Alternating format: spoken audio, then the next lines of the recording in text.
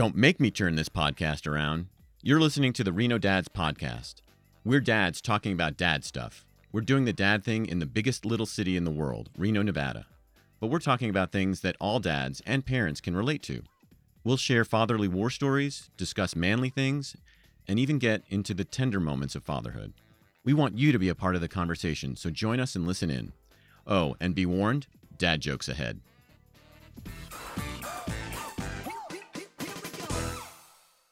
All right, and welcome back to the next episode of the Reno Dads Podcast. I have a very special guest in the studio this week, this episode, and I'm really excited. We have Sheriff Darin Balaam here with us. We're really interested in talking to dads and prominent dads in the city, in the area, northern Nevada area. So thank you so much for coming in. Absolutely. Thank you for giving me this opportunity. Yeah. So one of the things, I'm sort of new to Reno. I was telling you before we got started here, and I don't really know kind of the role of the sheriff just generally. What does the sheriff do for Washoe County? So the sheriff has a very significant role. So there are 17 sheriffs in the 17 counties. They're constitutional officers, so they're in our constitution. So for every sheriff in each county, so for Washoe, we have 5 mandates. So we have to maintain a jail. So I operate the regional detention facility. Okay. We have to have bailiffs in the district courthouse with a population under 750. So everybody but Clark County has bailiffs. We have to have a search and rescue. So if you get lost out in the wilderness, every sheriff has to have a search and rescue. We have to do civil processing. And then we do patrol and what we call the unincorporated. But truly the role of sheriff is not the unincorporated, because that was one thing I learned during the campaign is residents in the city of Sparks and Reno, they're like, well, I can't vote for you. And I'm like, well, yes, you can, because the cities are in the county. So for an elected official, although we may patrol in the unincorporated, I serve all 465,000 people. Right. Of all of Washoe County. Of all the whole county. So, right. We have our city partners and we work well together. When we can collaborate, we do. Yeah. But those are the biggest things about difference between a sheriff and a police department. Yeah, and that's the thing. I mean, I'm from the East Coast originally, so we had sheriffs in Fairfax County in Virginia, the Commonwealth. And I know that other states have them as well, and that we have the state troopers, of course. So I'm not sure if there's also a statewide law enforcement as well, or how does the sheriff fit in with that? So there is. So we have the Nevada Highway Patrol, but kind of like the East Coast, they're different. So a lot of the sheriffs on the East Coast have given up a lot of their authority, so they traditionally now will maintain a jail, right, and the courthouse, and that's it. A lot of the sheriffs on the West Coast still have those 5 kind of mandates. And so for us, the Highway Patrol, unlike state troopers kind of back east, they're like the catch-all. They go and help the smaller rules. For Nevada Highway Patrol, they do have an investigative side, but they maintain most of the highways and boulevards and do all of the traffic and stuff on there. And then the sheriffs maintain the entire county. All right. Well, how are you finding it? I mean, I know this is a new role for you. So you just started, a few months ago? January 7th, yeah. Wow, that was a pretty big deal. It was one of the highlights of my career. I'll bet. And how are you balancing now this obviously very visible, very prominent role with being a dad? I mean, I know you have kids of a pretty wide range. So how is that working out? So it's a challenge. Yeah. But being on law enforcement for over 2 decades, you kind of learn going through working those various shifts and getting called out. But what I would tell you of how I'm balancing is I have a great partner. So with my wife, we are a great team. And so she kind of helps me keep in check sometimes when, you have that, well, I have this engagement. Somebody's calling, they want, the sheriff.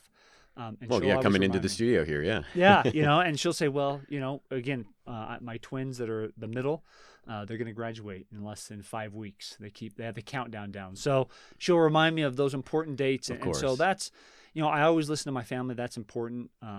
And you guys have been in Nevada for generations. Born and raised. I'm a 5th generation. That's a thing around here. It's a big thing around here. Yep. You run into people and they're like, well, what? And you're like, yeah, I'm a 5th generation. And, so how many years does that mean? 100? 120? Over 100. Wow. Yeah. Wow. And your family has never ventured. I mean, you have, I think you have family in other states now, or? So I have, actually all of my close family is still in the state of Nevada.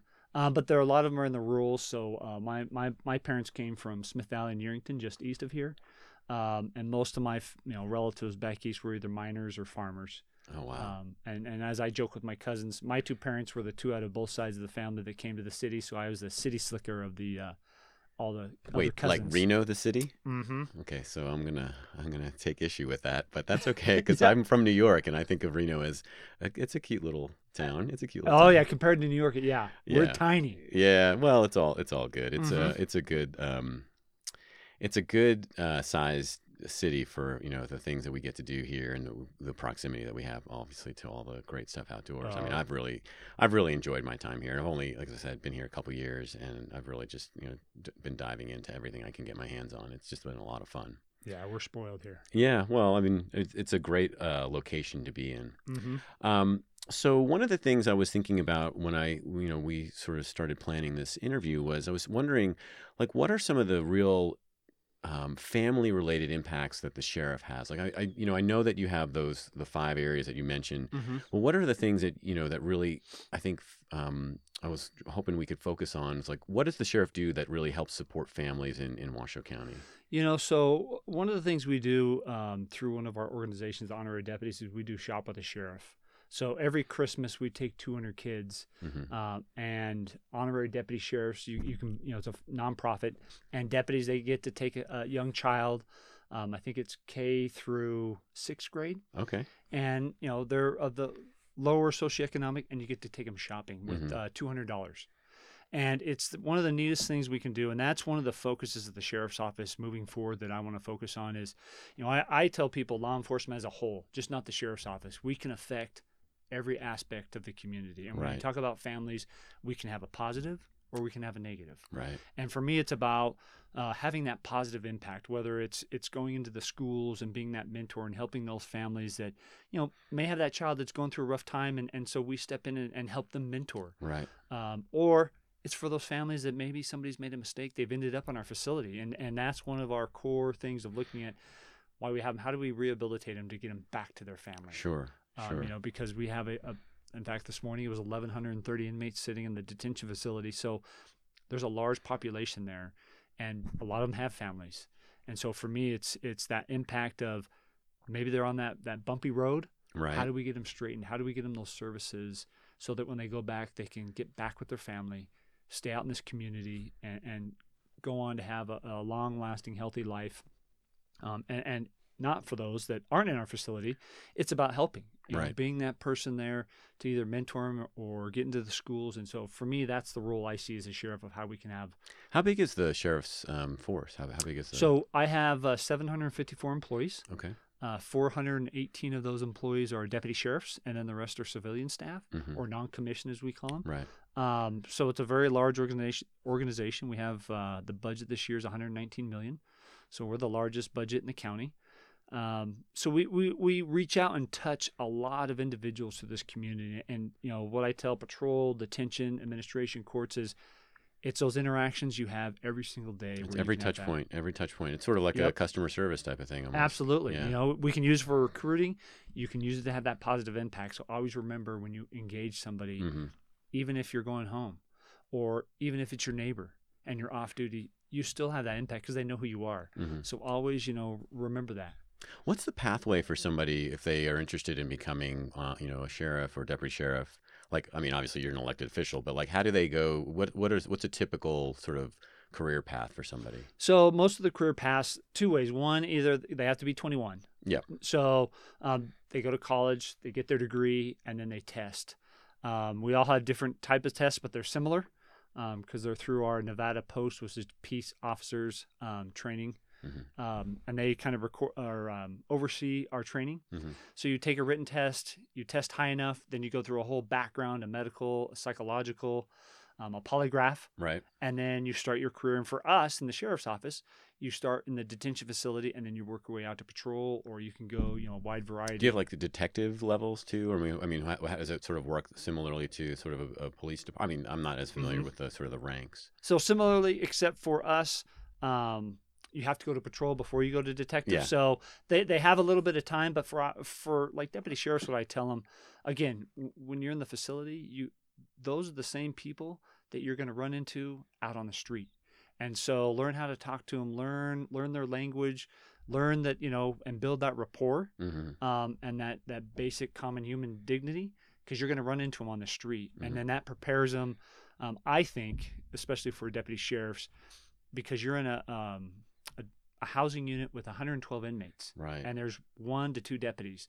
So you quickly have to learn, to treat people with respect. They may have committed a crime, but either they're in there and they're innocent until proven guilty, or they've been convicted and they're serving their time, and they're hopefully rehabilitating and going back out. So for us, it's that few years, and then they go to patrol, and then they can work the detectives, and then we have a whole bunch of other stuff. So I know you're more on the law enforcement side, the sort of the execution side of things in terms of policy. Do you have an influence over what policy that, sort of Washoe County and the state kind of enacts so that you can do your job better? What kind of things are you involved with respect to policy?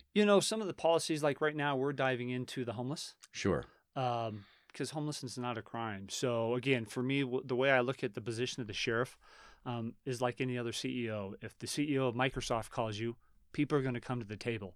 And so for me, it's about getting that county commission of those policies and how we can engage in addiction, mental health, homelessness. For us, those are big policies that affect this community, not only on the law enforcement, Right. but in our daily lives. So, for me, it's bringing those experiences that I see day in and day out and using the office of sheriff to get the right people to the table so that we can form those policies. Right. I mean, if somebody ends up in your facility and they have a mental health issue, I mean, how are they getting services, and how are we doing? What are we doing to help them get the services they need? I mean, you're sort of right there in the intersection of all of that. Absolutely. And what people really don't realize is we are the largest mental health facility in the Northern Nevada, our detention facility. About how many inmates or how many folks in the facility would you say need those services on an average? 80%. Is that right? So about 800 inmates have some type, either mental health, an addiction. They're all mental health issues. We have a very large population. And so some of the core focuses we're doing now is we're starting to bring programs in. So one of them is Hopes. Oh, okay. Nonprofit. We now partnered with them 5 months ago. They come into our units, and we have Hope workers explain to the inmates what services they provide. And then they hand out applications. We turn them back into Hopes. They get signed up. And then traditionally, when we release somebody from our facility, they get released at 5 a.m. If they have no money, we give them a bus pass. So if you were qualified for Hopes in years past, we'd say, here's your bus pass. Good luck getting to Hopes. Now Hopes brings a van up, and so at 2 p.m, we work with the courts. We get those individuals that are qualified for any of the services at Hopes, and they transport those individuals over to Hopes. So in the 5 months we've done that, we've transported over 100 plus individuals. But the more important number is, out of those individuals, 30% have gone back for follow-ups. So that's one of them. And then a lot right now is finding, there's so many nonprofits out there, getting them to the table and then saying, what service do you provide? And we're working to bring them into our facility while we have individuals in there, so we can educate. Because you would think, this population that's in the jail, they know services. Well, I can tell you they don't. Right. And so it's linking them, and then more importantly, focusing on, and we have a discharge planner up at the jail. We're trying to get a second one. So when you get released, we've already linked you up, we've signed you up, and we're going to work on transportation to getting you there. So that's some of the focus we're doing. Well, I mean, that's huge, because I think that there are a lot of people who probably don't know that those services, well, there's a whole host of things here that you just mentioned that I could go into, because it seems like you're right in the intersection of all of these things. The sort of folks who find themselves, like you said, on a bumpy road, and then needing services to sort of support them as they, finish whatever time they have there, or if they get, sort of discharged because they get, sort of adjudicated that way, then where do they go? Like, what's next for them so that they're not sort of, in a revolving door situation and coming back to you a couple weeks later? So that's what we're trying to focus on right now, because that's been the gap in my 20 plus years of watching is, we may provide them with some services while they were incarcerated.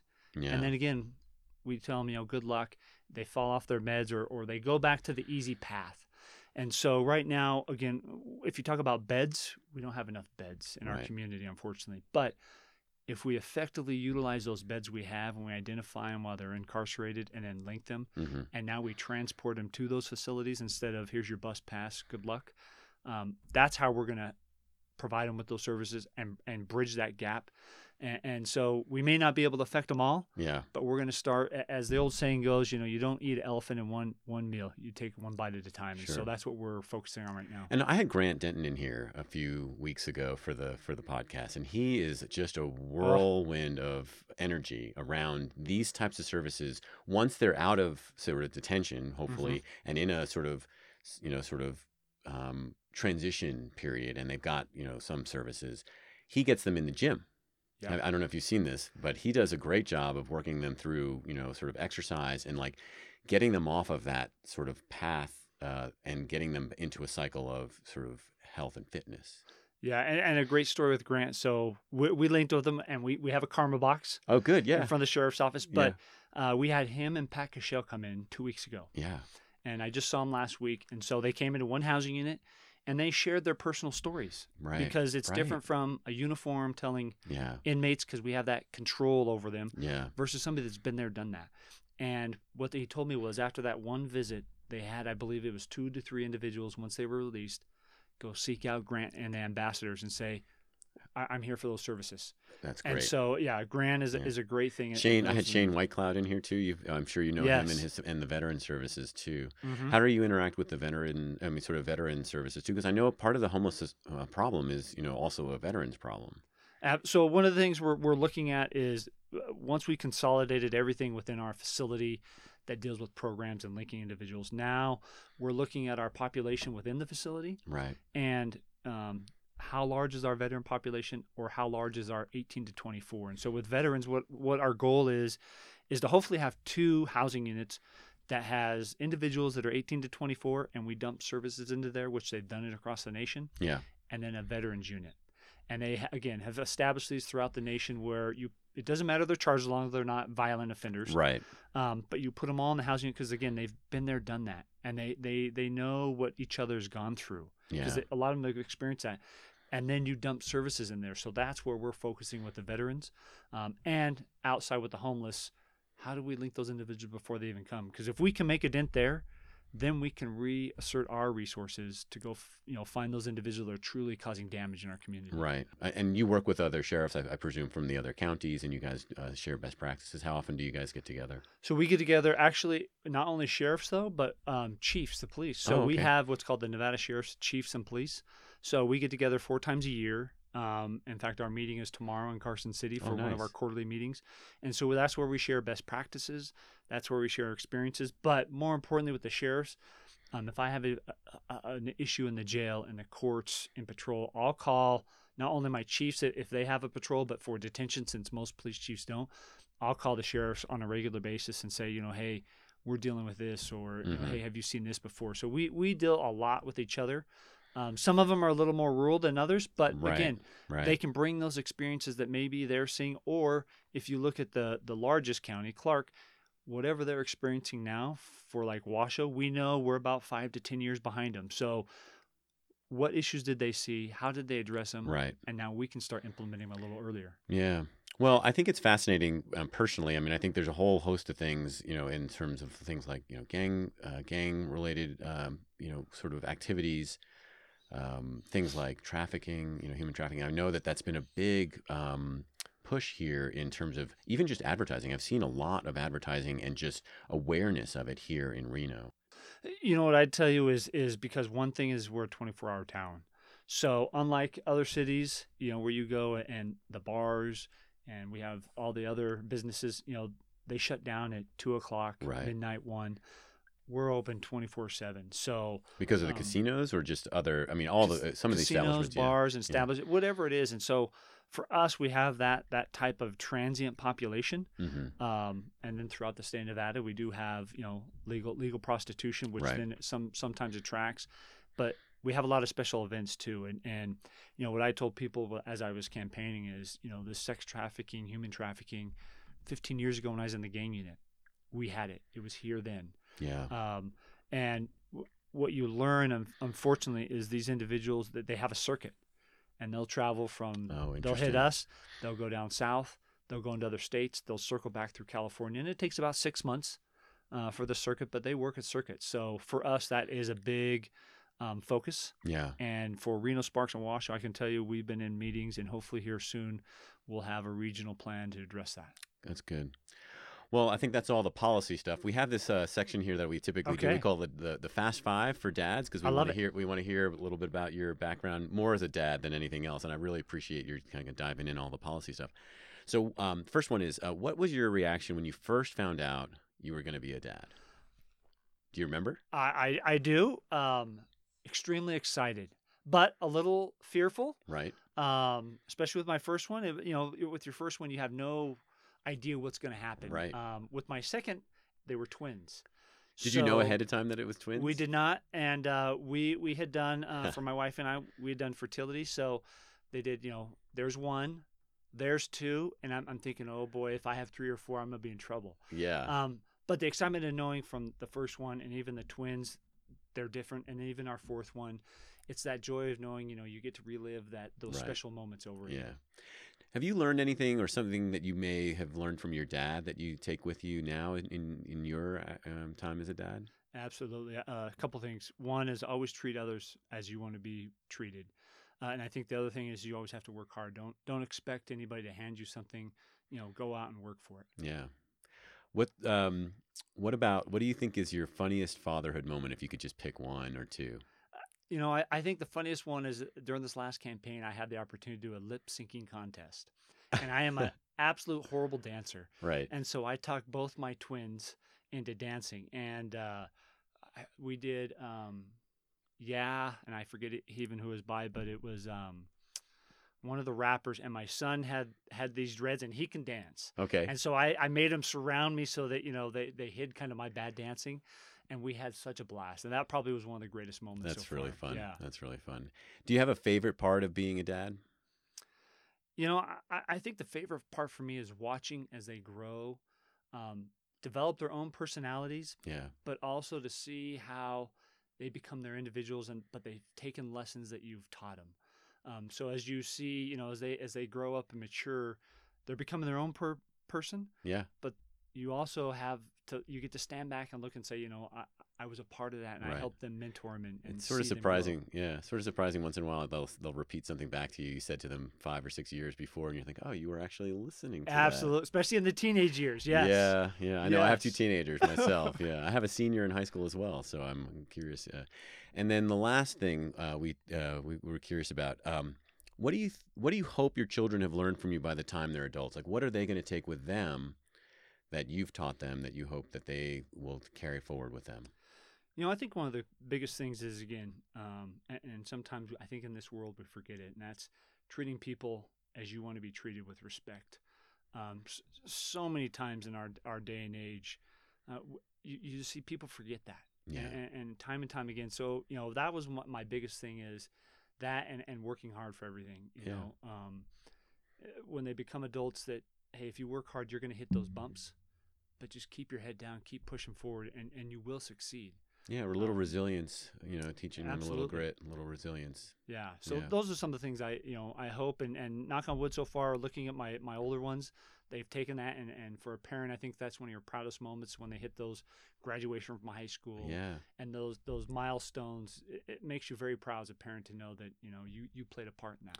I guess it could be kind of funny to show up, for a parent thing at the high school that your kids are at, all in your uniform, that people get a little bit worried. Funny you mentioned that. So they're seniors. Yeah. And so during the campaign, my daughter looked at us once, and this would be probably the second funniest moment. She said, Dad, you ruined our senior year.